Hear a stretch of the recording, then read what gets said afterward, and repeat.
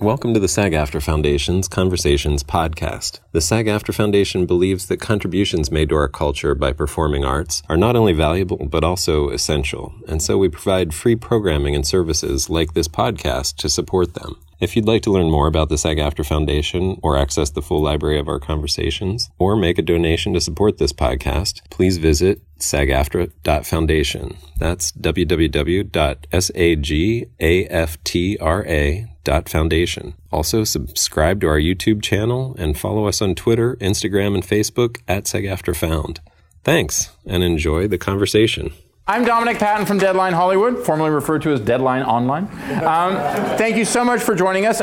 We are going to get to this very, very quickly. Ian McShane is one of my all-time favorite actors, so I was very honored when they asked me to participate today. I'm very honored that all of you came out on a Monday. Mondays are a tough night, so thank you.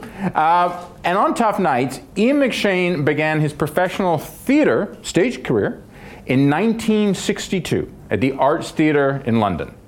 Next week, he will be back again as Al Swearingen in his Golden Globe winning, Emmy-nominated and SAG-nominated role in HBO's Deadwood. So without further ado, Ian McShane.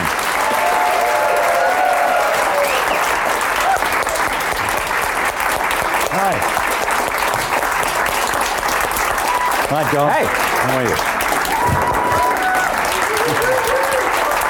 Come on, sit down. Yeah. Well, okay, we're going to go now because it's going to be that's the best it goes.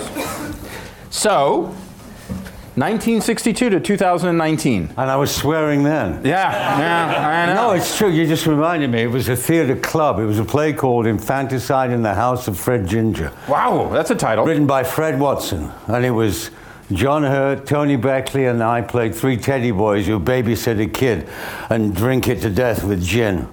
And it was 3 months before they did the famous play, Saved. Mm-hmm. Edward Bond play, which became the big hit. This was sort of really rough, and they had to be done in the Arts Theatre. And even then, it was full of, I was effing and blinding and saying everything. Was that back in the years when they had to censor? Yeah. So was it the theatre club, you could say what you wanted. Well, that was the days of, the sexual revolution came a little late for me between Lady Chatterley Band and the Beatles' first LP. Yes. But luckily I was born a little after that. So the 60s were everything. No, they really were. Well, you were born... just to ask, am I going to get one or I'm just going to yell? Unforgettable. That's what you are. This is a Monday night show. This is a real show. That's almost like that thing you did a couple of weeks ago in the American Gods episode when you were in the 30s with the cabaret. That was sweet. You can sing, brother. No, not bad. I mean, well, the thing is about I did Witches of Eastwick back in 1999 or 2000. No, 2000. The musical. Witches of Eastwick, the play. The musical. Yeah. Witches of Eastwick, the musical. Yeah. Which should have been a lot stronger. But I'd never done a musical before. Really? I mean, I'd sung in show, but I'd never done a musical. So it was great. It was one of the most informative and strangest, because they're in another world. People who do musicals, it's like they're so up themselves in a very nice way, but they believe that they're doing something which the world has never seen before the entire time. And people are dancing, but I did all that. I took all the classes and did that, and it was fascinating. But, the show just didn't have that extra thing it had, whatever was due to it. But it teaches you a lot. And that's what you go back to in acting. I mean, you never stop learning. And that's what, what's like watching Deadwood the other night was like, wow. Yeah, I mean, that's a difficult thing to pull off. Taking a 2 hour, taking an award-winning show, coming back not just years later, I mean, revivals and reboots are all over the place now, but actually transforming the form of it. And I wanted to ask you about that. We're going to kind of go all over the place tonight. So if you're looking for the chronology, have another that's drink. boring. Have another drink. Yeah, we're not doing that. No. And you can get your tickets back, but I don't think you had to pay for them. In that, What wanted you to bring it? What wanted you to bring it back with David and come and do it again? I mean, because you guys had done. You done it. It was a great part in your career. That was the thing. It was always talked about a lot. You read about it. Like, will it be coming back or not? Milch and I would have breakfast a couple of times a year. I'd call Tim, email sometimes, say how are you, whatever, follow up. And I'd see the other members. Well, I mean, we all kept relatively close. We'd have a couple of breakfasts for a few cast members. But nothing like, we didn't have like a Deadwood revival. It was just like people actually got on and really liked, and you had a shared memory of this incredible experience, which may be the best ever. And when they said, but about a couple of years ago, it sort of got serious when a script that seemed real, because the most difficult thing, we talked about this before, of doing a 2-hour movie, which is a finite thing of an episodic 1-hour show, which tells a story. So a movie has to encompass a lot more ground. It has to invite new people into it. You can't feel excluded. It can't be an in-joke on the first, but it must link back. And I think what they found 10 years later, making it statehood day, Hearst comes back to town, people have got on with their lives, but they come back for various, there was like an anchor to it, there was a reality. And then you could get on with the small revenges after that, because I think one of the greatness of Milch is that he's a great, great writer. I mean, that's what you have, and that's what you have in this. And I was really moved the other night watching it, thinking, yeah, you pulled it off. You know, I really think that, you know, it's not the people I was worried about, it's the quality. It's always a show is the entire thing. Milton Berle once said something I always think was funny. It's like saying, it's better to be shit in a hit than a hit in shit. Yes. You know. Not often you get to pull off a Milton Berle quote nowadays in Hollywood. No. Just dropping them. And after a John Wick weekend, which was pretty good for everybody. Exactly. No, but hold on.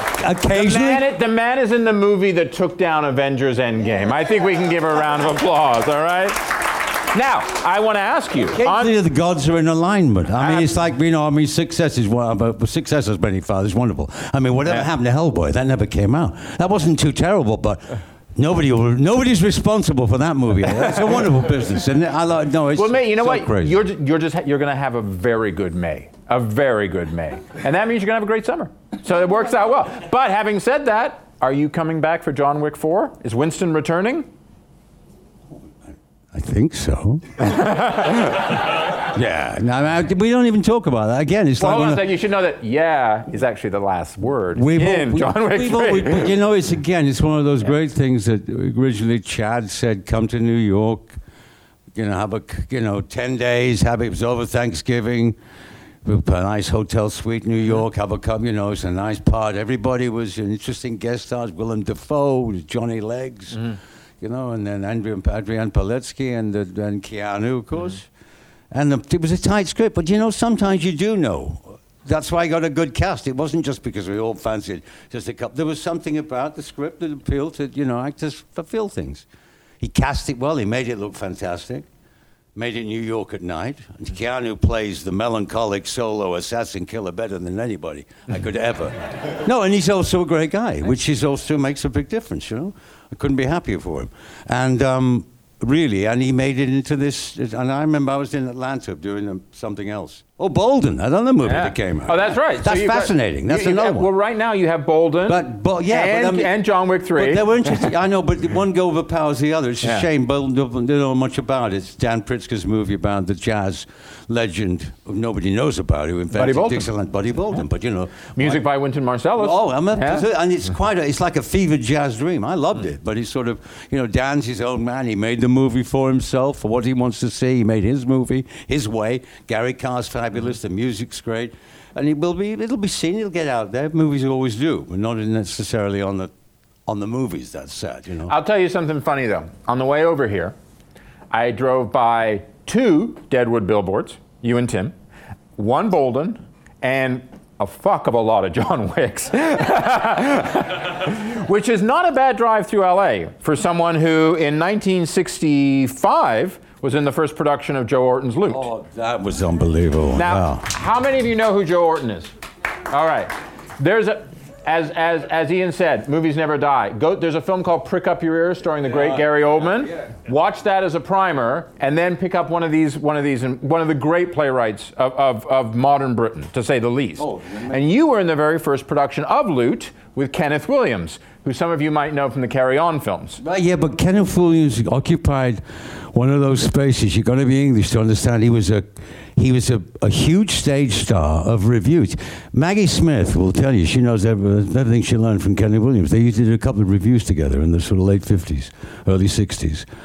And Kenny had to, oh dear, hello, very camp, out there. Uber camp. Uber camp, but it didn't matter. He was something else. It had nothing to do with anything. He was just incredibly talented, funny, strange, exotic, but very much English and very much a sort of this weird. And they did these reviews, and they did I think it was Peter Schaefer comedy together, and then he was cast in this. And but you guys did it in Cambridge. My second play. You did it in Cambridge. That's where. Oh no, we did it all. We did the classic then, the English tour. You know, you'd start in all the towns, and because this play, Loot was. I mean, I read it. I saw his first play, which dear departed Dudley Sutton, my old pal, was in, which is Entertaining Mr. Sloane. No, yes. Joe's one of the great writers of all time, and like Milt, she's never. Let me cut to the quick a bit, although I could go on stories forever about this. But the director was Peter Wood, who should never have been allowed near the play. No, he's a very good classical director, but it was all sort of camp. It was all like magic.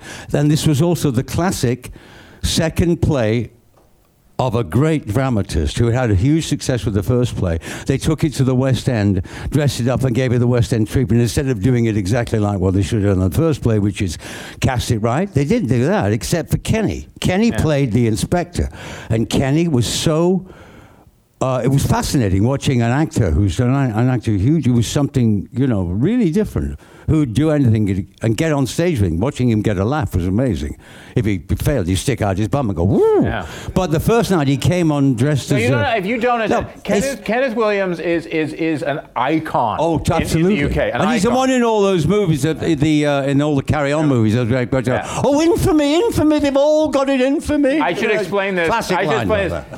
That is Carry On Cleo, which is about Julius Caesar. So when it's infamy, they've all got it, infamy. Comedic chops are coming back. Yeah. No, but it was like saying, watching an actor not know how to play the part and go through all the physical stuff and everything, and a director trying to align with him, forgetting what the play was really about. Geraldine McEwen, great actress, was the nurse. Duncan McRae, this iconic Scottish, deadpan comedian, actor, but he films in the 50s, whatever. It was a fantastic cast. David Batley played Dennis, the other part. And Dennis was, he was a blue baby, I remember, David. So he had this very, we've talked about it, when he had this lugubrious quality. Very lugubrious. It was a great cast. Yeah. But of course we did 6 weeks. It was a disaster. Everywhere we went, we got booed because it was anti-Catholic. Yeah. And we played Manchester when they were like saying, "Disgrace! This place should be taken off the stage." But you learn a lot when people, when all the old grannies came out with everybody. Oh, it's a disgrace! This place, the swearing, whatever. And it was just we were on the cusp of going. You could say what you wanted in the West End, and we died in Wimbledon. I'll never forget. And Kenny and I. And Kenny came in on the last night, whatever, and says, it's like, well, yeah, it's been wonderful working with you. Oh, you've been peeing in the sink, have you? Oh. But you've got to understand the theatrical side of somebody that is so, I adored him on the play, and it was like, I wanted to say, this play could have been great. And I did actually say to Joe, well, meanwhile, Joe and I used to go out in the evenings drinking. Yeah. Orton was one of those people. He was dressed in actually go see the movie because Gary's performance is fucking extraordinary. Yeah. No, I got to say, Oldman's performance from somebody who knew Orton, that sort of cheeky air of, it wasn't that he's gay. Joe was just, again, one of those people out there like Quentin Crisp, completely different. Yeah. His own guy, fearless, wrote great. Lived with Halliwell, this strange guy who never appeared. Halliwell, who wore wigs. Yeah. He never appeared on our show. It's an amazing story. And all ends badly. Alfred Molina's great. They're both great in the movie. But it was a fascinating experience of a great stage failure. Because I said to Joe, we used to go out, I said, they'll do this play in a year, like off Broadway, the equivalent. They did. Yeah. It made Michael Bates and Simon Ward and Kenneth Branagh. Yeah. They three did it off Broadway. And Funny business. Now, you mentioned Quentin Crisp, who, of course, was played by your very good friend, John Hurt. Yeah.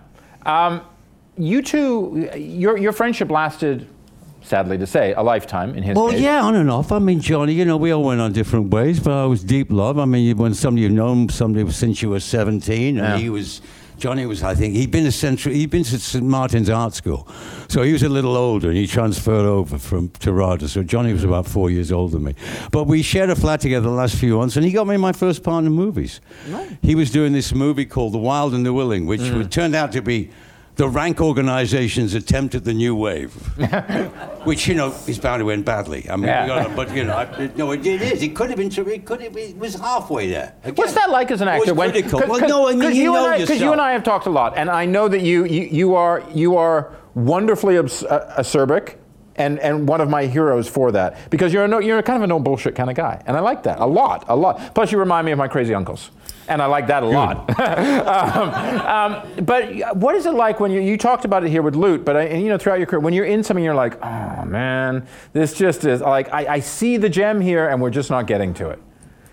Oh, it's very difficult. It's like something with witches. Like, well, that was the same thing. There's not many in your life, but I mean, but sometimes, you know, you feel it's a shame. That was an inevitability, but it was a fascinating car crash to be in. Mm-hmm. And I didn't, it was because I remained friends with Ken. I mean, I'm one of the people that you have out to his flat, you know, once. Yeah.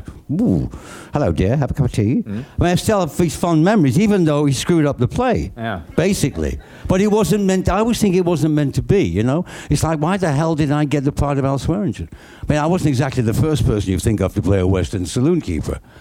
I'm not being funny now, because no, but wait. I mean, brothel don't forget it. But it changed. Yeah, but it changed with Milch. You know, I mean, the thing is, whatever happened, sometimes fortuitous shit happens your way. I mean, Sexy Beast had come out, which whatever. Yeah.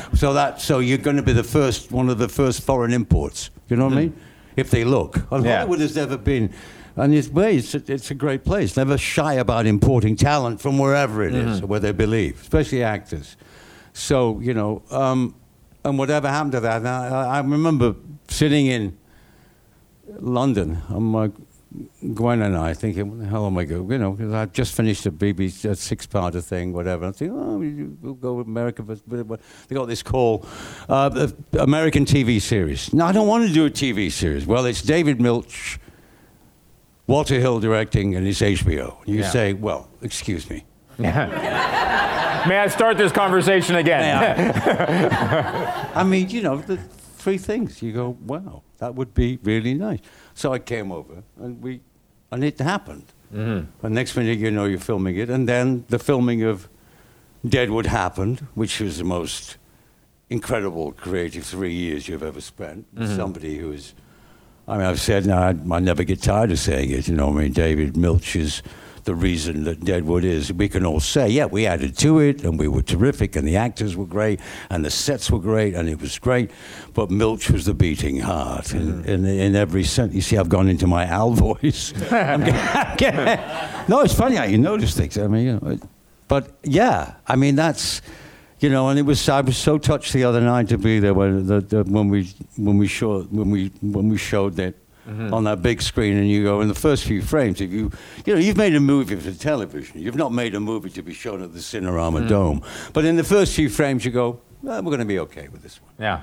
You know, a lot of times, no, but it's a funny business. Sometimes you know things fail for no reason, or they get hammered. You go, why did that happen? But it just happens. I mean, I did a comedy called Hot Rod first after I did, and I knew that was good. Does anybody ever see it? It's funny. Yeah, that's what I mean. And I knew it, but I thought it was a fun film to make, and they were very talented, Andy Samberg and those guys. It was great, and I thought, and they hammered it. But you know, when it came out, but of course it became a cult movie down the time. People like it, and it's funny. I mean, in fact, my son said, "Dad," I said, "Yeah." I said, I know. I said, there's some great shit in there, you know. But it's like saying, but they hammered it because, you know, occasionally it's like romantic comedies. They'll come on, critics will go, and then suddenly for no reason go, that's there. And they'll pick on one. No, it's no reason. They'll pick on one. And that's what they do. Because what they really are is, you know, they're bookkeepers in cemeteries, you know. Critics, you know.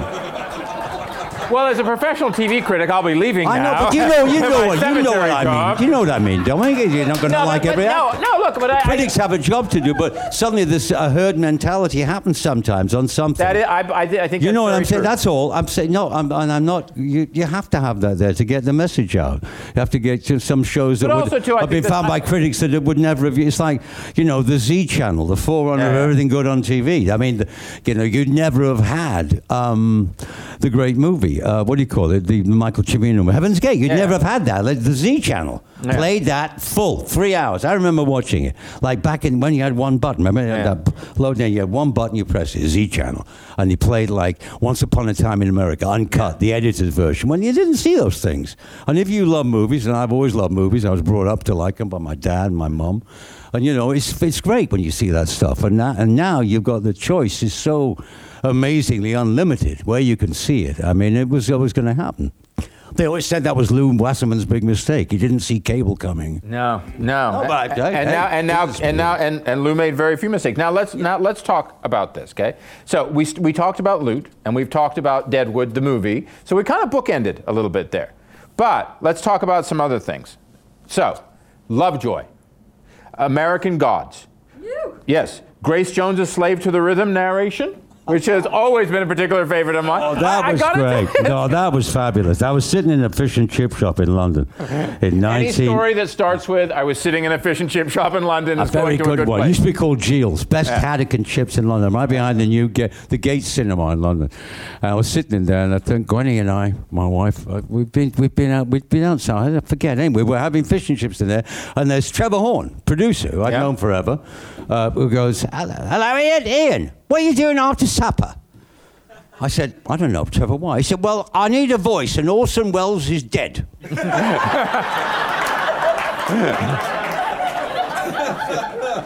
Well, I'm fine. So he said, "Let's go back." And he had these wonderful sound studios, which are down in just Notting Hill Gate. They're down Ladbroke Grove, down the road. And we went there. And Trevor, produces in the most dynamic way, You know who Trevor Horn is? Trevor Horn, Video killed video killed the radio star. And produced everything this side or whatever. He owned the first part of the 80s. Yeah. And he rolls a superbly huge spliff and then sits behind his desk, and goes, "All right then." And so I read out this amazing. I said, "Can I have some of that? If I'm going to read this crap, I'm not." So then we had the greatest 2 hours of playing around with it, and lo and behold, Grace wouldn't know me from Adam. I've never met her, but it's nice being part of and that was the genius of the guy she was with. John Michael Good, wasn't he? He was the producer. He was like the Malcolm McDowell. Those kind of people who create sort of, they have an image of something. I get that. Well, Malcolm McDowell's Buffalo Girls is one of the great records. That's true. And then Buffalo Girls came when Malcolm McLaren did it. Turned it into more. He's a smart guy. Yeah, exactly. So look at some of these, and then there's ones like I remember when I was younger. I remember seeing you in Jesus of Nazareth as well. Bad guy. If you want to start out with... Don't you know that you see Zeffirelli, you said, "No, Ian, he's not a bad guy." No. They say, no, you cannot say this. There's this saying in Italy. Judas Iscariot is the OG of bad guys. Judas was there, sitting on the right hand of God, waiting for Jesus to come.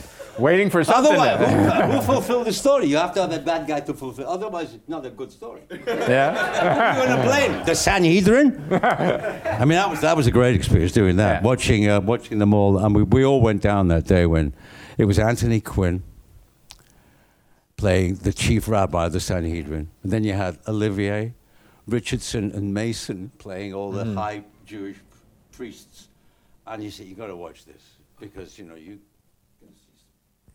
So we all got down there, and there's and Anthony Quinn is tearing his robes, he's ripping his robes off, and there's Olivier standing there going, Tony, you're sure you're doing like that? I mean, wicked shit. And Richardson going, "I don't know what." I mean, all these amazing voices in Anthony because they've done plays together.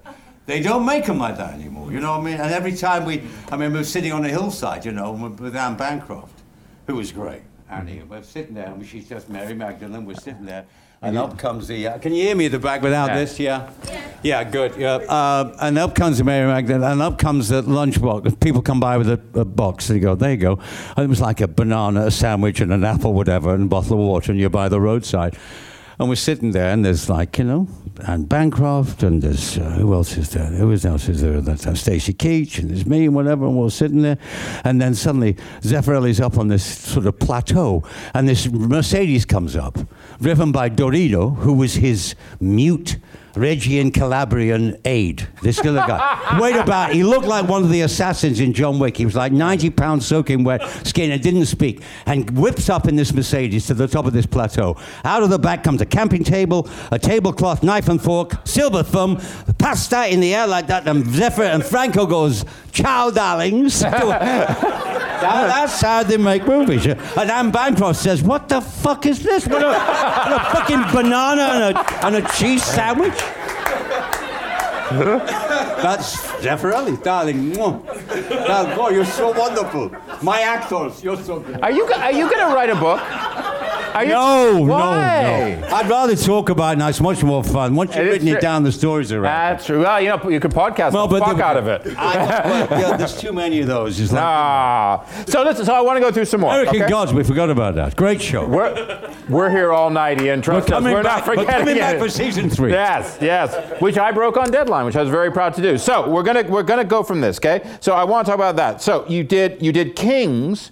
And then, yes, thank you. Because Kings was a great show that just didn't find the right time. If Kings came out today, it'd probably be one of the #1 shows on television. It wasn't. Well, that's the classic case of saying 2009. The network saying we want a cable show. Can we do it? And they couldn't do it. They're not built to do cable shows. No. You can't do 24 of those a year. We got through 13, and the management changed in the middle of it, but they managed to let us make us all of them. And it was a good show. Michael did a great job writing it. And terrific direction. It was an interesting show to make. A lot of people. I remember when it first came on. There was sort of. It felt like it was in a whirlwind that you were trying to find out where it was going to go. Francis Lawrence, who did. I think Francis and Michael and me worked very closely together with that. And sort of like it was the story of Saul, David. Yeah. It was the beginnings. It was the book of Samuel in the Bible is what it is, and it was a book about faith, and it was a very moot at the time with the son-in-law Dylan Baker playing like the Dick Cheney character, and the industrial complex, and if America was a king and I was the king, and the family was like the sort of rather Shakespearean kind of husband and wife deal, and the brother-in-law ran the industrial complex, and it all got complicated. Canada was the north. There was some stuff. There was some good stuff in it, But you worked with Michael on that, and then you went to work with Michael with Brian Fuller on American Gods. Yeah. Now, American Gods gone through a lot of changes behind the camera, mildly, but it's remained excellent on screen from what we've been seeing. It's obviously an adaptation. How many of you guys have seen it? It's adaptation of Neil Gaiman's amazing 2001 novel. And now you're coming back for a season 3. Things got pretty rough in season 2 between the old gods and the new gods. And Ian, of course, plays Mr. Wednesday. And if you've seen the show, I'm going to tell you something you know. If you haven't, I'm about to break something to you. He's also the Norse god Odin, just father of all fathers. It got pretty rough on season 2 with you guys. The new gods and the old gods really went to war. Well, we had to get back to the sort of story that we were trying to lay out, and then lay it out now, and end the season so we can pick up the book and maybe finish the book in the next couple of years, however. That's what they're working on now. Yeah. Because the book, it's Gaiman, again, great storyteller. Doesn't call himself a writer. He's a storyteller. Yeah. Great storyteller. And that's the way the story should be told, with these side roads going off into other avenues. And it'll always be a difficult show, and I'm kind of happy about that, knowing which way to go. But we have a series of writers now who are pitching the way to go for the season and how to finish the book and how to cooperate with Neil. And Neil's got his own show. Yeah, Good Omens. Good Omens coming out soon. But it was a complicated year, but kind of fascinating. It's one of those shows, it's not an easy show to do. But neither was Deadwood, in a completely different kind of way. Deadwood had a showrunner of genius behind it. This is difficult when you had 2 excellent showrunners who, for whatever reason, fell out with the network, went away. It wasn't perfect the first season. I thought we got away with it. No, I mean, I think we had to have a big finish and came back again.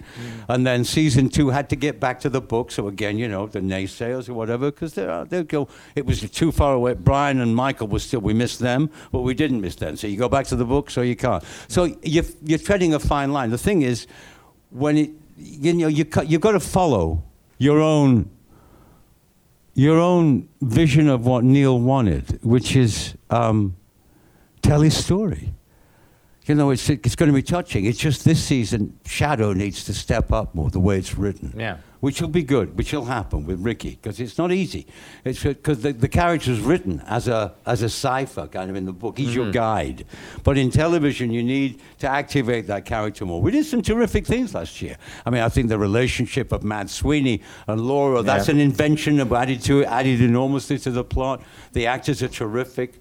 The sort of the triangle between the only believer, you know, who's the Muslim, the only believer in the show, and the relationship between him and the jinn. There's some interesting stuff in there. And the really interesting thing was one particular episode that actually, because most of American Gods, besides the backstage, you guys call it, elements where, for lack of a better way of putting it, you get all gaudy. Yeah. But otherwise, most of it takes place in present day. Yeah.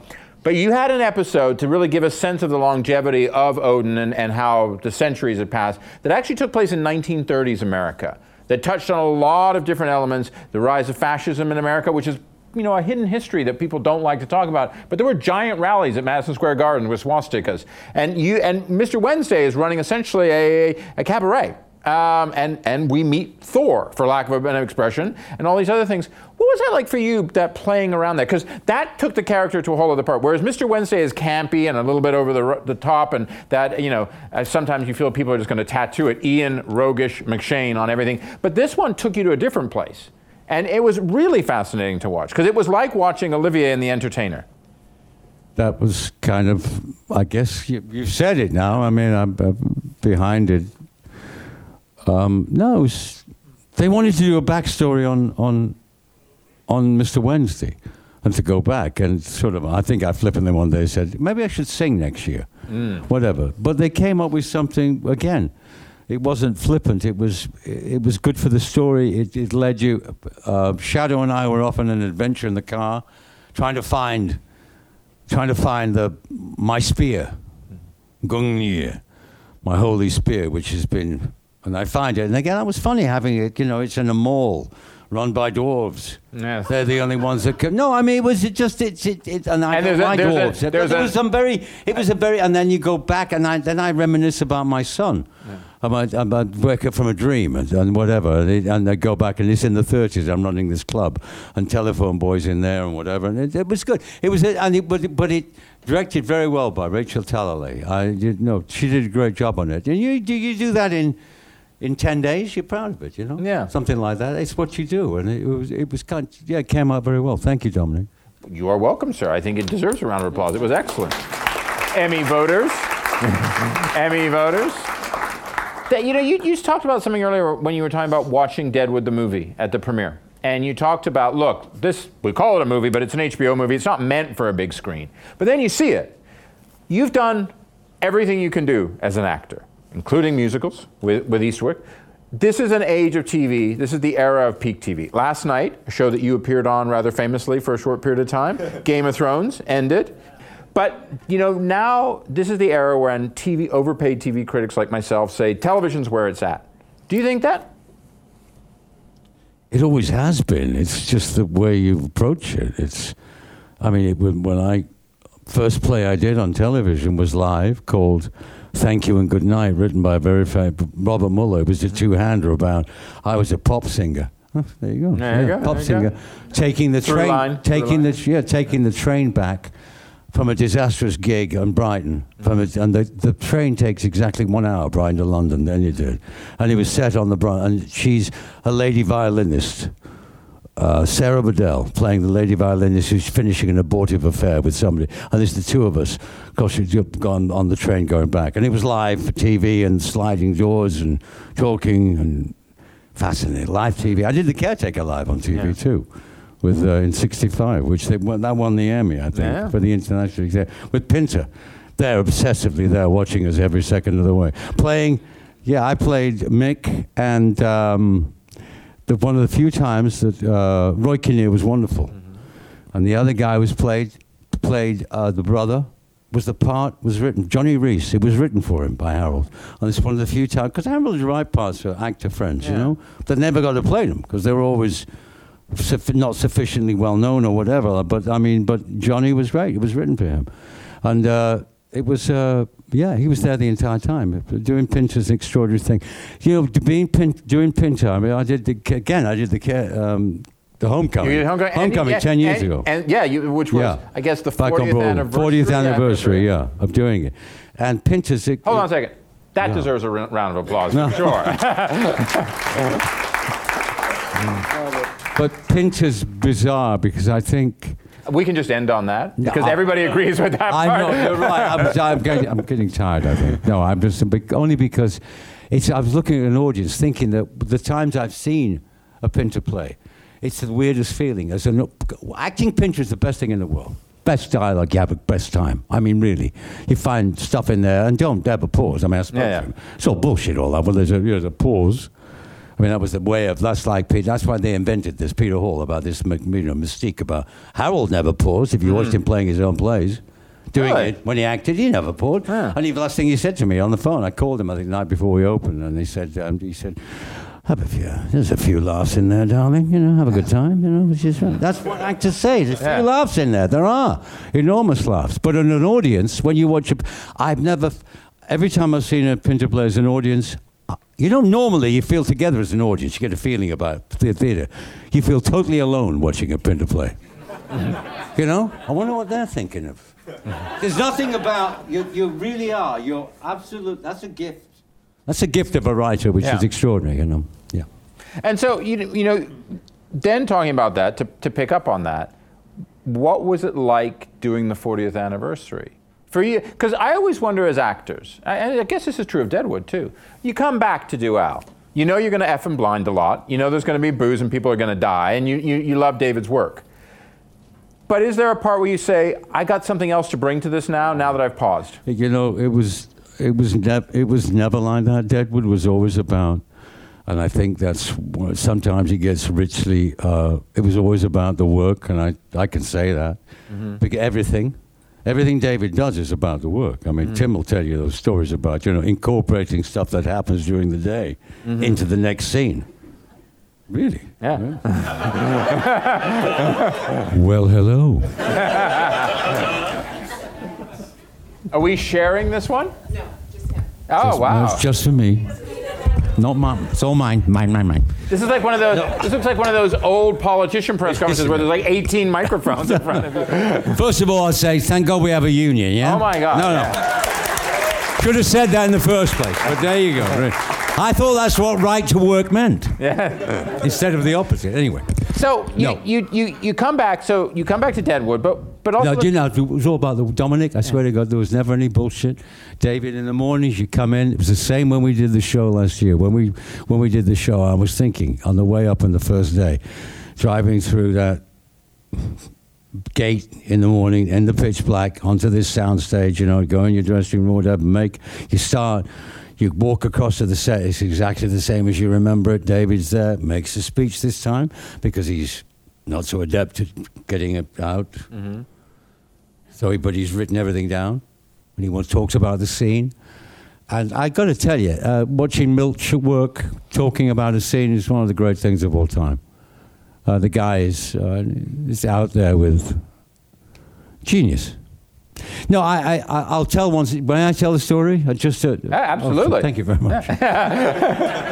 I'll tell you, and it's a rather vulgar one, but I know you'll bear with me. The first day we, the very first, vulgar Deadwood story. The first day we filmed with Paula and I, and this is going back, and it's when she shot the guy in the pilot episode, and I take her upstairs, and he's going to beat the shit, whatever he's going to do to her, and it was that scene upstairs, and Paul and I, and we're getting into it, whatever, and it's like, you meet actors, together, you feel it for them, and there's a pause, and we're sort of, and David says, may I say something? And I said, absolutely, he says, you gotta grab her cunt. I'd never been given that direction before. But Paula knew what he meant instantly. She went, absolutely.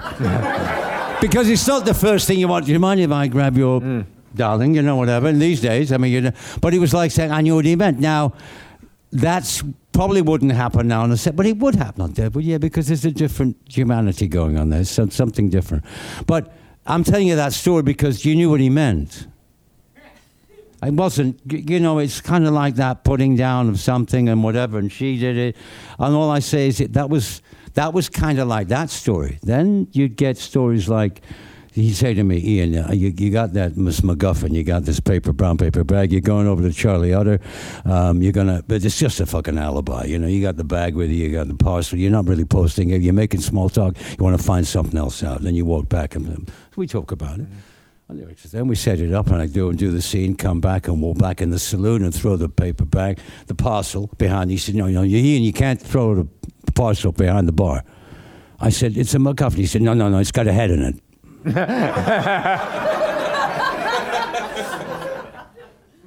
And sure enough, that next morning I start talking to this Indian head inside, which I really remember, Indian head, which is a wise gesture, like the guy, Dave, Tim tells that story about, I'll just tell another one about, they're walking backstage one day, Tim and he, and there's a couple of sort of a dodgy thing about, anyway, David bangs his head on this, and Tim goes, Jesus, David, you hurt yourself? And David goes, Jesus, could I get addicted to that? Next day, there's a scene starts with Bullock banging his fucking head. No, I mean, the guy is just, he's built to do this. He was built to do this.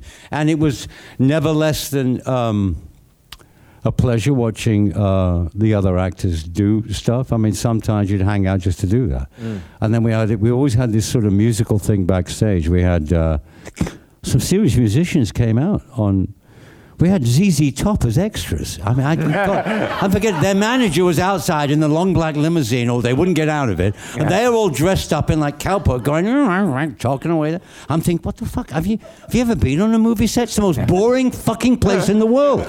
Unless you're actually doing it, if you're an extra. But no, Alice in Chains, God bless, no, Jerry, they all came out and they loved the show. And, it's kind of like, it was kind of a nice feeling, that. Do you feel in some ways that Deadwood will be the Al will be the defining role of your career? I have no idea. I mean, they don't come along like that.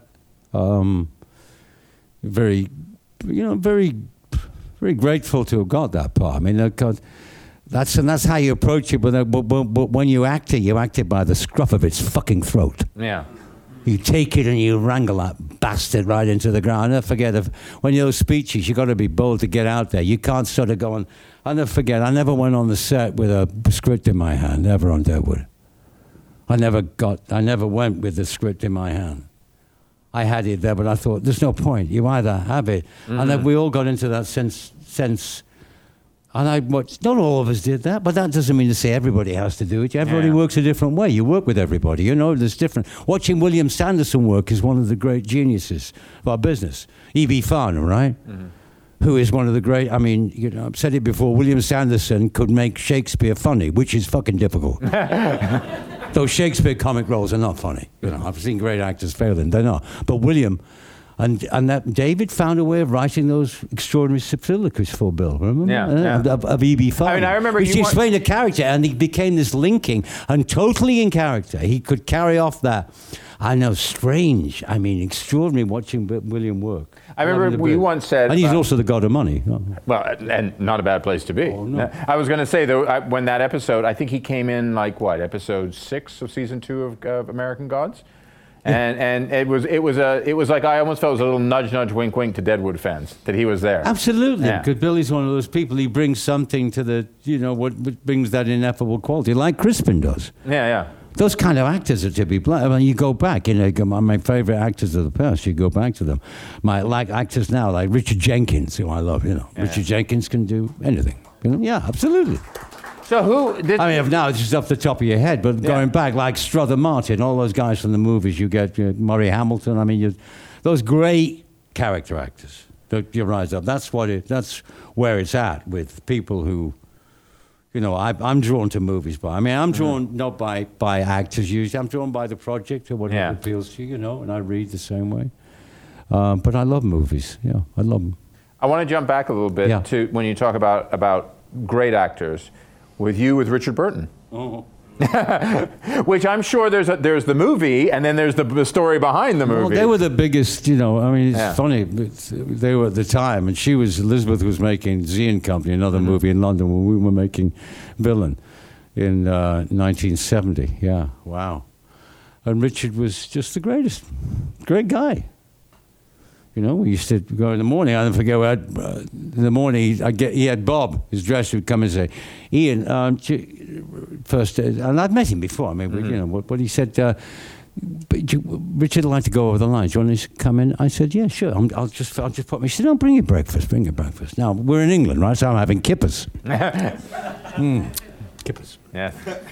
Smoked haddock on toast with lots of butter and pepper. 9 I don't o'clock. know. That doesn't sound bad. No, it's great, but but it sounds terrible. I know what you mean. I said this to David Harper. He went, "No, God Almighty, black pudding, kippers, all that kind of thing." But you're in it, and it's great. Anyway, so I'm there, and Richard comes in, and I bring it in there. Richard says, he said, "I'll bring it in, boy."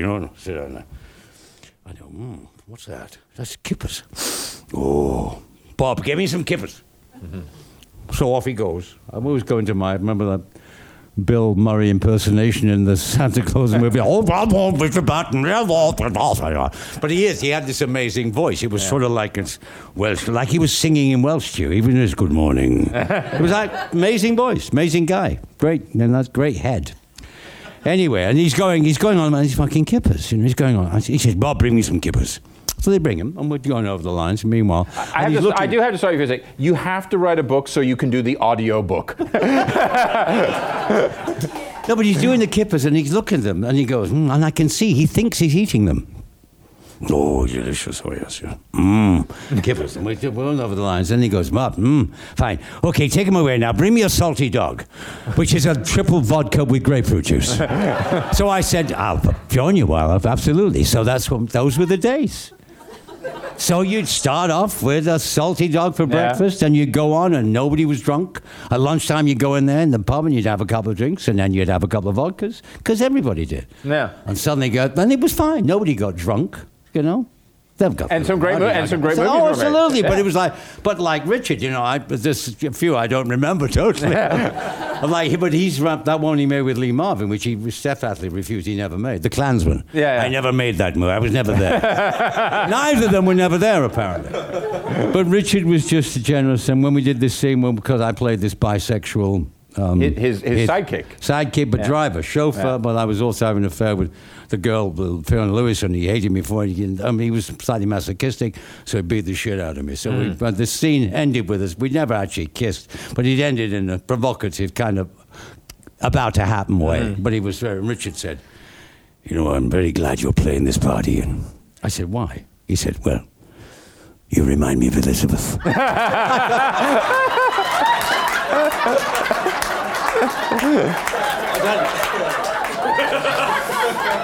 Violet Eyes to Die For. She's fantastic. Very funny. Now, very funny. How many of you guys have seen Lovejoy? Yes. Well, Lovejoy ran there was one season in 1986, and then it came back for season 2. England had a different prime minister. 5 years had passed and what have you, and then it ran until 1994. It was here on A&E. Well, A&E Network, as we called it at the time. I found the books in 83. I was going through that time, I was thinking, I don't know what... there's a time in your life when you're not really fitting in, as in you're doing things, but you're not quite... And I thought, well, now's the time to maybe go against everything I ever said I would do. And I'll produce a popular TV show and play in it, if I can. And I found these directed a bunch of episodes. I used to love watching, the great James Garner. And Rockford Files, to me, was one of the great... it is. It's a classic show. Beautiful. Written by Stephen Cannell. Yeah. It's got that quality, that heroic thing. You have to have sidekicks. You have to pick the right people. You have to do it. You have to live in a trailer. You have to... or virtually, or not live anywhere, or live content, whatever. But you have to get the scene right. And I got these books about this antique dealer who lived in Suffolk, who's a divvy. He gets he knows the real thing. Gets these weird ticks when he does it. The books weren't that great, but they had this great premise of it. Whatever, and I knew the guy to write it, Ian Lafreniere, and my partner Alan McEwen, who I went to, and they had at the time, and Lafreniere and was writing. They wrote the classic writers of English comedy shows. They wrote Porridge, which is a huge show, and all those. And I knew Ian could write that difficult. It's like drama. It's drama comedy. It's a difficult area because you've got to be light, you've got to be smart, but you can't just, not just funny the whole time. You've got to make it work. And he came up with a Bible for this, and we turned it BBC. And we did the first year, and she was a new head of drama who didn't like, because we were the first independent production. I said, I'm not working for the BBC. Jesus Christ. I said, I'll do it with you. You give us the money and we'll make it. And we did it independent. And then the end of it, a guy came in, Michael Grade, and said, no, I really don't like this sort of method of doing this. We'd like to take the show. You can still do it. I said, okay, see you, brother. Down the road, I've got things to do. And Alan felt the same way, so we forgot about it for 3 years. Jonathan Powell then became head of the BBC. He commissioned it for Head of Drama. So I always loved that show. I said, well, we'll come back. Well, I'll come back for 2 years. You've got to make it for 2 years. Well, and we did, and it was one of their biggest shows. It was getting like 18 million people. 20 million people in the early 90s. Game of Thrones numbers. Oh. Game of Thrones. Just remember that. When they're taking off, be like, I made that in 1990. But it was a good show. Sunday night viewing. People said, you've sold out. You've sold out. I said, I've sold in, actually. Because now I can thick around and do what I want to do for a while. I directed something. I got to know about the business a little bit. Did directing change you as an actor? No, not really. I think directing TV is all about getting... If you come in with the attitude, I'm making my movie, don't direct TV. Yeah. Well, the thing is, you're going to know a certain way. I found it a technical exercise. Orson Welles said, you can know all about movie. You can learn it in half a day. Yeah. I mean, the technical side of it, what you're doing, it's a question of where your eye is and what you want to do with it. And I found, I enjoyed it because I'd always do it properly. I wouldn't just sort of say, I'll do the third one of the season. I went and did the first one of each season. So I got to prep it, got to go out, pick locations and pick the actors and have a good time with them and, make them feel comfortable and enjoy it. So it taught me a lot. Did you make yourself feel comfortable as an actor? I said, well, I knew what I wanted to do. When you're playing a part, Lovejoy, you've got to play the part. It's not like you're playing, you're going for heady drama every week. Yeah. So you're doing something in a different way. You're using all the acting skills of that in a different sense, but doing something and learning about comedy. I never played that kind of light comedy drama over a period of that time. It teaches you a lot. And she was one of Phyllis Logan, the actress. I worked with, great actress. Yeah. You watched what's that English show about that house? Thank you, Downton Abbey. Yeah. She played downstairs. She played headed down Phyllis Logan. Next time Downton Abbey's on my TV, I want to see that on the direct TV description. That English show about that house. And with Phyllis is in that, but she was in Lovejoy before that. But she's great. And Dudley Sutton, God bless you, Duds. He was in it, and it's all about. And Lafreniere created a great Bible for us to get on with the show. We did 5 years, and I said thank you, and they said, I said, I know that they want. That's it. That people wanted to come back. I mean, in this age of revival, I've already said this, and and I know has the rights. And I've said to him, if you're going to bring it back. And the classic way is to introduce it. Keep talking about Lovejoy for this episode, and then Lovejoy walks in the door, and it's a 5'6" blonde or brunette, gorgeous-looking woman who says, "Hello, I'm Lovejoy," because he had a daughter in the show. Yeah. So bring it back as a woman. There's a million plots you can do, and I'm not just being, bowing down to our female gender. It's like it's logical. It's that time. Because it's not a show about, it's a better, I mean, what are you going to put? Some other actor who's going to impersonate me, playing the part? Or I'm going to play, heading towards, I'm going to be an expert in, I don't know, old chamber pots or whatever. Lovejoy, I've got to leave now, whatever. Or really, it's like saying, you've done that, I've been there. Yeah. It's very nice to be asked back. But I said, that's the way to go. Put some twist on it. You can come in, that allows me to come in occasionally and go, hello, darling. Oh, can you change my chamber pot, please? Can you change my chamber? Oh, whatever, but I'm saying, but it's like, you've got to put a twist on it. It's like shows come back. That's why I was pleased about Deadwood, that it wasn't just coming back for the sake of coming back. They actually did it properly. And it looks like, it's been warmly received because, it's good. It is good, actually. The people have changed, the characters changed. Alice and David once said, and it's a maxim that he said, I'm not going to have you come down every episode the stairs, get a blowjob, kill somebody with a knife, and make a long speech. You did that. You made that. Again, on the description on my TV, Deadwood. But you know, I mean, that's the Ian McShane comes down the stairway, gets a blowjob, kills someone, makes a speech. But that's what, if people love, they go, oh, I love that bit when you go, yeah, and then you think of all the other stuff. And that was what was great about Deadwood. Yeah, of course, there's moments like that. Yeah, you treasure it, but if you had to do it, but just, no. That was Al when he could vomit out about himself. Mm-hmm. That's the only time he could be about, I recognize, because I'm playing David, you know? Mm-hmm. In many ways. When you look back on your career, is there something that you see as a through line? There's something, I mean, there's always these descriptions of Ian McShane plays roguish role, which is, I just think is a boring cliche and not at all thoughtful. But for you, what do you, when you look over the trajectory of your career so far, John Wick 4 coming, what do you see for that? You're like, yeah, that's what I do. I do these things. Well, you know, it's like, that's what you're supposed to do for. That's what they hire you for. Mm-hmm.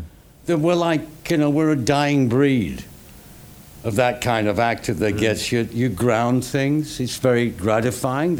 You know, you reach the stage whereby you know what you want to do, but you don't come in there. You want to know, well, what do you want me to do in this? But or you see it. Mm-hmm. You see it before you. And I guess, you know, you're taken for granted a bit, but that's kind of nice in a way.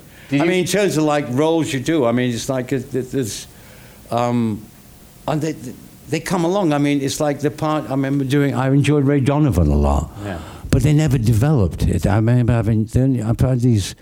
What about Pirate? When you did Pirates? I invented that Pirates. Yeah. Well, Pirates, you know, is going to be cut down to nothing because of the speed of the way they edit the movie. So whatever you put it on the screen, but you know what's going to happen to it when you see it. It's all going to be, you know. I mean, yeah, it was fun to do. Mm. Johnny, I love working with him. It's fine. Jeffrey, it was fine. Nice experience. Yeah. Very nice experience. But, you know, the movie, you know what it's going to be. It's popcorn edited. That's why John Wick isn't. John Wick's very different. John Wick has got some kind of weird soul to it, you know, which is great. But like Ray Donovan, that was a character I want to explore more. It was again the year that Ann Biderman had left, so they were in flux. And they brought you in as a kind of as if you like, and I love Liv, terrific actor. Working with him, oh yeah. And the Sean Paula was in that, but it never the character was great. What a billionaire, you know, bisexual studio boss who's an alcoholic, which you made that a bit into it. It got interesting, but it never, because again, it's the story. The show has so many other areas in it. It didn't have time to explore that one. And there's an actor you go, well, you forgot about me, you know. And if you're in a series, you think, what a waste. I never got to play a scene with John Voight in it, which would have been fun, you know. John's a very fine actor, you know. It would have been fun to do that, but the shows have different things in mind, so you've always got to be, aware of that, what you're doing. When you look at projects... Well, like doing Deadwood, I like doing Game of Thrones, that one-off. I did that because, it was funny. It's always nice to get, it's nice to go back to Europe on an airfare, yeah. But I have to say, I mean, well, that's that monologue you did was pure Ian McShane. Yeah, it was and I felt like that's why they hired you, because they're like, you're the guy who can stand on the side of the mountain and do this. Because it wasn't was it 2 pages? That. It was a guy who was a peacenik. It was a guy and there was something to, I thought, it was a great thing to be able to do. But inside the whole show of it is something else. It's a guy who was maybe one of those, Lanairs, whatever they call it, Westeros or whatever, citizen, whatever it was, and he became a peacenik. Yeah. But he was also bringing the Hound character back again, and I like Rory. He's lovely. We had, and it was a great 3 days in Belfast. And it was nice to go back to Belfast, the town which I'd been back since the Troubles, which had changed a lot, thank God. And that's one of the great things about Game of Thrones has done. It's brought Belfast, brought Northern Ireland back, actually. Pumped a lot of money into the area, Good for it, tourism. People go. There's a Game of Thrones museum. That's what it's absolutely. No, but it's hugely important. I mean, I stayed in that hotel, talked to it. They have this thing on this, the most bombed hotel in Europe, the Europa. Yeah. And that night it was overtaken by a hotel in Croatia. They lost their billing the following day. I'm fucking upset. We lost their billing. We're no longer the most bombed hotel in Europe. I love that accent, and it's so difficult. They might get it back, unfortunately, the way things are going over there now, sadly. over in Northern Ireland. Now resurrections of the Troubles. Brexit will do it, if anything. Brexit's going to destroy everything. Brexit, yeah, but it's kind of sad. They're still screwing around still. They don't know what they're doing. They don't know what they're doing. But nobody does here anyway. So be like Italy. Just carry on, But even they're going a little the other way. But just get on with it, You are now at this stage in your career where I can't think of anything that you could have done that you haven't done. Is there? Well, you're like, I'd love to do a Marvel movie. But you've already got a franchise now. You've got John Wick, Yeah. which, grew from this wonderful little independent movie into this. No, when I was distracted there by thinking, you're supposed to think then about, you get serious, an actor gets serious. Is there a part? And they start going, I think I've got a Lear in me somewhere. Fuck Lear! No, I mean, but that's it. They should be in moratorium on Hamlet for 20 fucking years. If I hear one more variation saying I played it as a neurotic young man, that's what I think. I don't give a shit. No, you have to wear the turtleneck. You have to wear the turtleneck, or you have to do the ghost, you have to do the gay Hamlet, and then you're the speedy and the nice Hamlet. So who the fuck knows? It's a great play, but don't kill it. Too many young people they can't play it. That's what I'm saying. You're about 75. I'm the right age to play Hamlet now. Mentally, completely fucked, but still going. That's an excellent transition to our next stage of today's interview. I'm playing the Dave Allen version of this, by the way. If you're British, if you know that, you might know. No, you didn't say. I did the leg cross and everything. Yeah, I know. It's very. No, well, you have to because Dave Allen was this. A monologist. I mean, raconteur doesn't quite describe it. No, it's great Irish. He gives you a bit of a run for your money. No. I did the show. I loved it. I knew it. Really? I did his no, it was lovely. The best one, yeah. Dave was a very special comic. He had that kind of... Well, I mean, he modeled himself on... They're very difficult. If I may go back, it just reminds me of when they said be funny at drama school.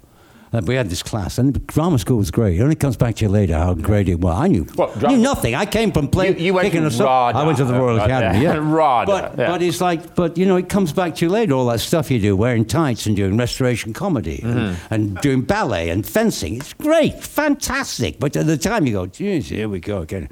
But you're trying to catch the eye of the girl. Who's also fencing with you, whatever, because that's it. I mean, I went to a, grammar school, whatever. But it was fantastic, RADA. And what was I lost? I was lost in ballet for a moment there. Yeah. What were we going to? We were making very inside joke Dave Allen jokes. Dave Allen. Yeah. No, and a comedian, Peter Barkworth, a marvelous English actor, character actor, ran a class called Technique. Sounds insane, but it was actually great. And he'd make you do things every week. Right, come in next week, you're a stand-up comic. Did you have to do the clown walk? Excuse me, can I finish this one? Thank you. I'm doing the Dave Allen role. You can't stop. You're fine. I know, but this was funny because you can tell a few jokes. I love jokes. I used to tell jokes, whatever. But I thought, really funny, yeah, stand-up comic. So I thought Bob Newhart at the time was big. So I translated his baseball routine into cricket when he gets on the phone and tries to call the Olympics to sell cricket as a sport for the Olympics. I died a fucking death. I thought, fellow actors in the same class. I'm going, yeah, so what do I do? And I'm going like, well, you have your short leg and a fast bowler and a medium and the stumps are off. And I'm going, and you're sweating halfway through it. I'm thinking, geez, and I'd rehearsed it so well. I thought, oh, fuck this. Anyway, I finished it. And went, well, sorry, Peter, it didn't go down too well. A guy I knew told two of my jokes to the class. He went, my mum and dad were in the iron and steel business. My mother irons, my father steals. And my dad, what a marvelous man. Marvelous man. I love my dad. Never forget the last words he ever said. Fuck me a bus! Exactly. Roars of laughter. I thought those are my jokes. Why didn't I take the simple route and tell a joke? Good lesson. But even at that age, you know it. You think, why am I trying to be smart with myself? A little too ahead of myself. Lever. So life's been that. I think it teaches you every time you do a gig. Or whatever. You come out there with that. But that teaches you a good lesson, about, why was I wasn't ready. Yeah. For my own comedy routine at the time. But tonight, we're bringing it back. Ian McShane live on the Sunset Strip, almost. So, we're going to go to some questions from the audience. Our audience, who many of you are actors, aren't you, if I believe correctly? Yes, excellent. Thoroughly upstanding profession, I hear. Anyways, this is from Daniel. Rogues and Vagabonds. Memoir title. Just saying. Rogues and no, yeah, that's what David Niven wrote the funniest book about it. About being, you pay, they pay you to wait in movies. It's great. I mean, it's a great way of working without working, in a sense. I mean, you're always working. It's underrated, but it's overrated. But it's if you get lucky at it, you got to have luck. Mm-hmm. And you got to have patience. Sometimes it don't work. I mean, gay actors, you lose. I mean, I remember kids at drama school I worked with, never saw them again. Never saw them again. I remember saw them in whatever. It's cruel business. Cruel. It's interesting what you were saying earlier about that, when you were at that stage in your career in the 80s where it just was like, there wasn't a pillar or firing, and you took it to a different direction. I was still looking for, I was lucky. I was still looking, I was still working a lot and doing stuff, but it's like not the right stuff. So, but what I wanted, but I was fortunate enough to change another direction, and it worked out. What is that like for an actor? The highs and lows when you find yourself in that place where you have to take a role that you really don't want to take. Well, you can make that work. I think the only one I did do an injustice. Now, I'll just tell the story against myself. I came over and I was doing a play here back in the 90s. Play I wanted to do, and at the same time, they offered me this a show. What was it? Babylon 5, the very last episode ever, a 2-hour version. Oh, this. I've seen this particular episode, and I see you look at a certain person's face who was once playing the President of the United States on television. I know, but Martin, it's very uncomfortable to watch. No, but Martin and I, It's Martin Sheen. Martin Sheen and I both did 2 movies around this time, looking at each other thinking, why the fuck are we here? It's like, looking at each other going, why are we doing this? And I did another movie, like the year before in Puerto Rico, and there was Martin again. And suddenly I'm going like, why are we? But anyway, that's another story. But you're there because you're there for other reasons. You're there to whatever. Puerto Rico is not a bad place to be, by the way. Yeah. But anyway, this Babylon 5, and I took it, and the dialogue, and I forget the first day, and that was the closest I came, and I got in there, and I was dodgy on the lines. I'd never, ever been dodgy on the lines before. Never. It was all that tech talk. Oh, it was the worst written shit you've ever thinking. Yeah, but I can't excuse that. Yeah. I chose to say yes. How many can repeat quad angle 4 times backwards? I mean, all that kind of technical made no sense. But I did actually go and say, I said to them, I don't think can I give you your money back? I don't think this is going to work out. It's really going to be, no, we love you. I said, no, but it's got, anyway, it was that's the one time I felt like I wasn't up to myself. In like I hadn't prepared well, because that's what I'm known for. Mm-hmm. And you haven't prepared. And you got nobody to blame. You can't go blaming the show. You can't suddenly say, no, I didn't do it. No, that was me. And that teaches you a lesson. But it never, years before, never. It was like a shock. And then you start to feel like, Jesus. Then you say, no, I'll get it together. And you get it together. But that's when it's, no, I'll never go through that again. Because it's not healthy, not good. But again, you learn from everything. You got to. But acting is a weird thing to do. I mean, it's a thing you can do now like the drop of a hat, because it's what you do.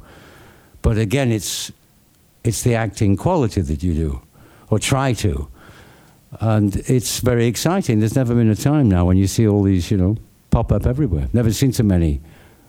There's so much work around, which is great for actors. Great for actors, technicians, and, it all gets seen. I mean, I'm sure it's going to dry up sooner or later. But it's all about content. But there is never... People keep saying that, but it doesn't seem to happen. No, it doesn't. There's a thirst out there.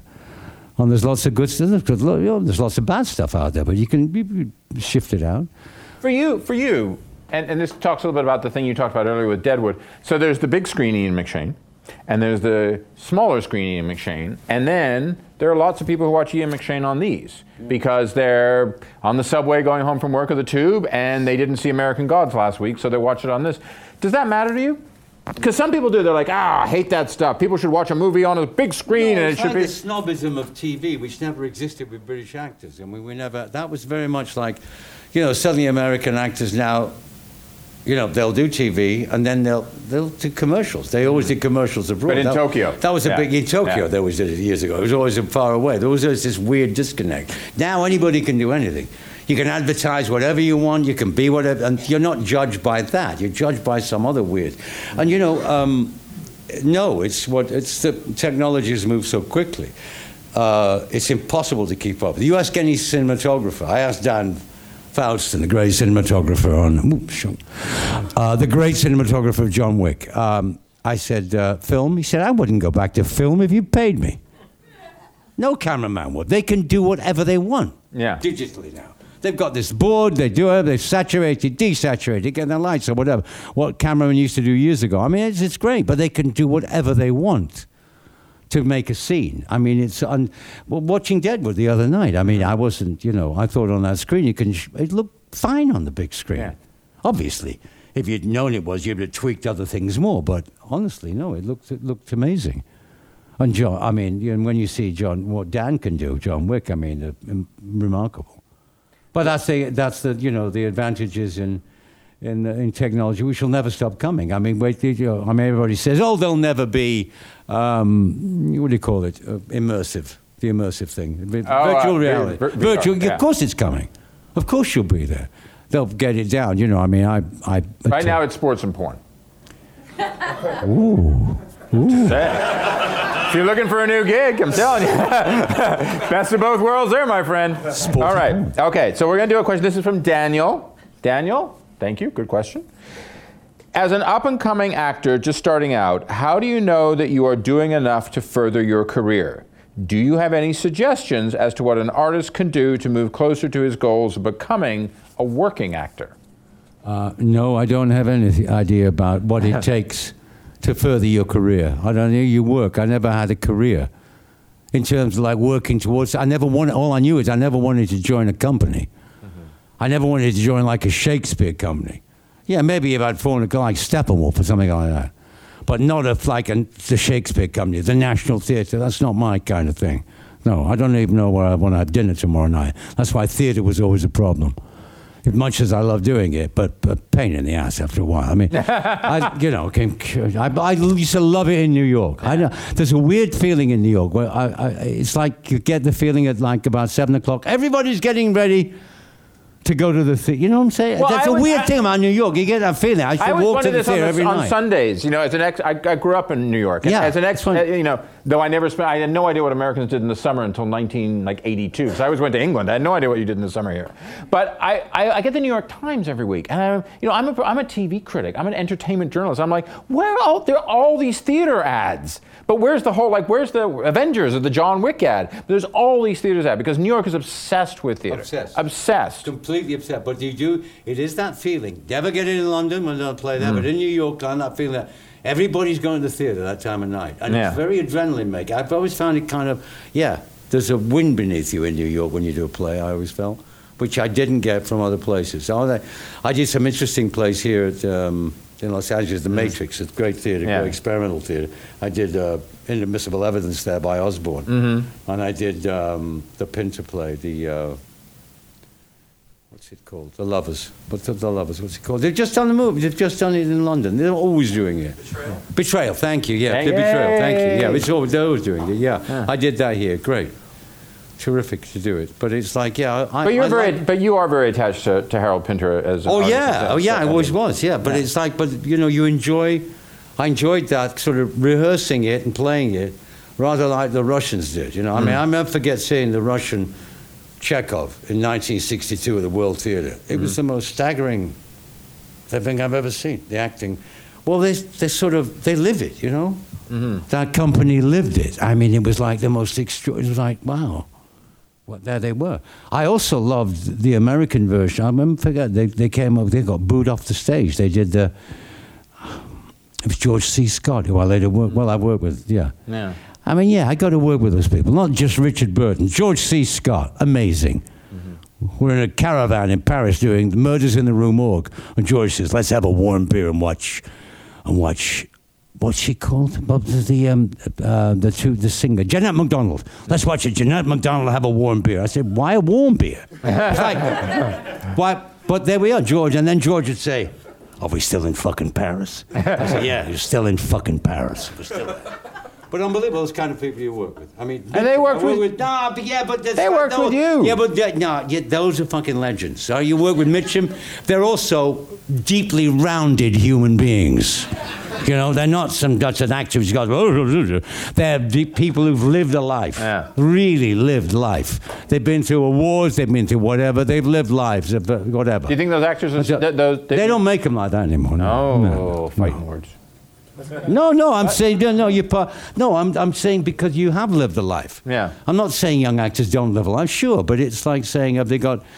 That's what I'm saying. You know, I'd love to play Hamlet. Anybody out there? Yes, I'd be scared for other people. I sort of know how it's going to go. You see, I know how it ends. I'd make it Scottish. I think it would be Hamlet, and then somewhere you'd become Claudius, and then go back again. No, I'd make it all. I'd make him Scottish, and I'd make him hate his father, hate his mother. Hate his fucking mother. Get off the fucking roof. Interesting. We say that. This is another question for you. At this stage in your career, is there a particular character from the classic repertoire, and I love this, whoever wrote this, and I'm not making fun of you, I really do love this, Shakespeare, etc., great playwright, etc., you are still keen to play? No, I'm... You know, it's like the best thing in the world is reading a script and covering up with something, and you go, that's really interesting, you know? Or it's when they send you a script, when you know it. I love it when they send an accompanying sort of photo montage of how they want the movie to be. Mm-hmm. And then they send a letter from the producer which says, we want you to play this part because of all that you'll bring and the emotional relationship that your character will involve with the other person. You read it, and it's the worst piece of crap you've ever read in your life. And it makes no sense at all. But I've loved the passion which sometimes you have to respond. Mm-hmm. But whatever. But I'm always amazed by, everybody that thinks they can make a movie. I mean, a movie is a difficult thing to make. I mean, I've been involved in it since I was, 17, 18 years old. I made about 90, like, movies on television. And movies are like because nobody knows anything from the great quote, that they really don't. They know a certain amount, But there is a feeling that when you're working on a movie that this could be okay, depending on the way it's sold, the way it's done, you know what I mean? And it's nice when you discover something like a John Wick script, which comes and you go, who else is in this? And they go, Willem Dafoe, Johnny Legs. You go, oh, that's good, that's interesting.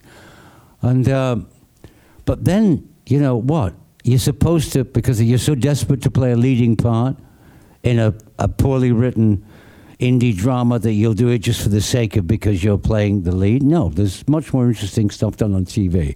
I also love ensemble pieces.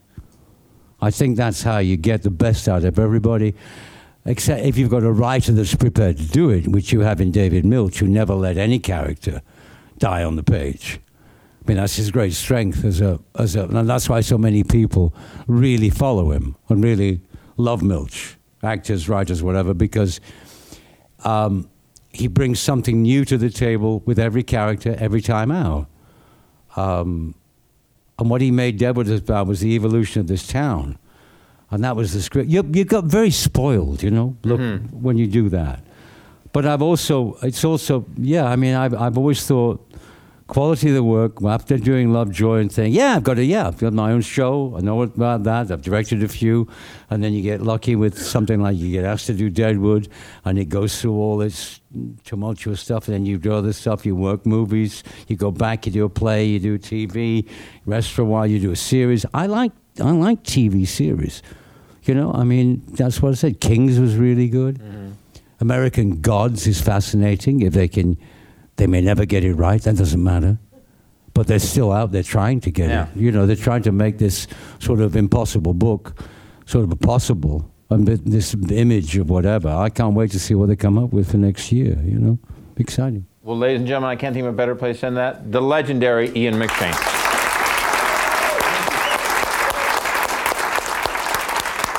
Thank you for listening to the SAG-AFTRA Foundation's Conversations podcast. If you appreciated what you heard, please support us with a review or donation, and reach out to us on Twitter, Instagram, and Facebook @SAG-AFTRA Found. We'd love to hear from you.